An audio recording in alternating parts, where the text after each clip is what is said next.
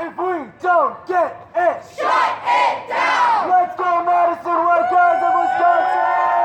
Yesterday, the two unionized Starbucks stores in Madison, one on State Street near the UW campus and the other on Main Street in Capitol Square, went on a one-day unfair labor practice strike, citing systematic understaffing and a continuing Starbucks management reluctance to negotiate a first contract. The two Madison stores joined a nationwide call for the over 360 unionized Starbucks stores in 41 states to strike on Red Cup Day, an annual promotion for the coffee corporate giant that also, according to workers who spoke yesterday, adds significant pressure to barista staff. Joanna Weir, a shift supervisor at the unionized Capitol Square Starbucks store and a member of that store's organizing committee, spoke by phone yesterday to Labor Radio. So basically, we're out here on the picket line. We've closed the stores. Red Cup Day is historically one of the most busy days for Starbucks' profit.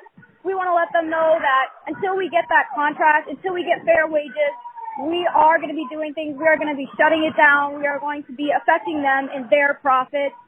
We're out here and there's a lot of support from the community. We saw the mayor come out for a bit. We see school board members, local reps. The community has been a great support. Evan McKenzie, a worker and unionizer at the Capitol Square store, spoke at a midday rally at the struck State Street store yesterday. And that's the URP that we're striking over today. It's about unfair working conditions, understaffing, specifically during promotional days. You guys might have heard of the BOGO days, Thursdays they call them. Normally in the past, they would provide additional staffing during those days where we'd see sometimes 100% increases in the numbers of drinks we had to make. Well, not the case this year. This year, Starbucks has refused to bargain over their change to that employment practice and has given us completely inadequate staffing and has made us feel completely destroyed after the end of work. I think all of us can agree with that. Yeah. Abby Martin, a former Starbucks barista who worked at Starbucks for 3 years, including over a year at the State Street store, addressed potential Starbucks customers who passed on State Street. We have been fighting for things to be better, not just for us, but for you, the customers, and Starbucks has refused to listen. The biggest issue Starbucks faces on a national level is understaffing. A safely staffed Starbucks is almost unheard of these days, and workers have brought these complaints to Starbucks many, many times. The Red Cup Day strike was not the only action yesterday. Labor supporters and community members were encouraged to go to non-unionized Starbucks stores in the area and leaflet workers and customers on how to contact Workers United, the Starbucks union. Issy Bielik, an organizer for the South Central Federation of Labor, or SCUFFLE, explained the idea behind this community car caravan. The Starbucks Workers United rank-and-file workers ask for their allies was to have us flyer non-union shops.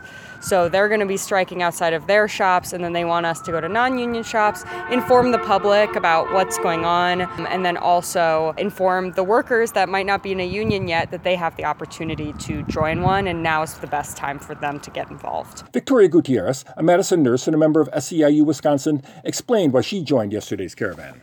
I'm here today to support my brothers and sisters in Starbucks who have been on a struggle for a contract, and let Starbucks know that the community is behind these workers who are in struggle, and give full solidarity to workers who have a union shop as well as those that don't and are in the process, maybe, hopefully, with today getting one. In all, leafleters from the community went to 8 non-unionized Starbucks stores in Madison yesterday afternoon, passing out cards with an electronic QR code that led to the Workers United website. Back at the State Street rally, Evan McKenzie left the crowd with this. But here's the thing. We know we're going to win. Madison is a union town, and they're messing with the wrong workers. That was Evan McKenzie, a Starbucks worker and a member of Workers United, speaking yesterday outside of the Madison State Street Starbucks, which along with the Capitol Square Starbucks store, were on strike yesterday during the coffee giant's Red Cup promotion. For Labor Radio, I'm Greg Jaboski.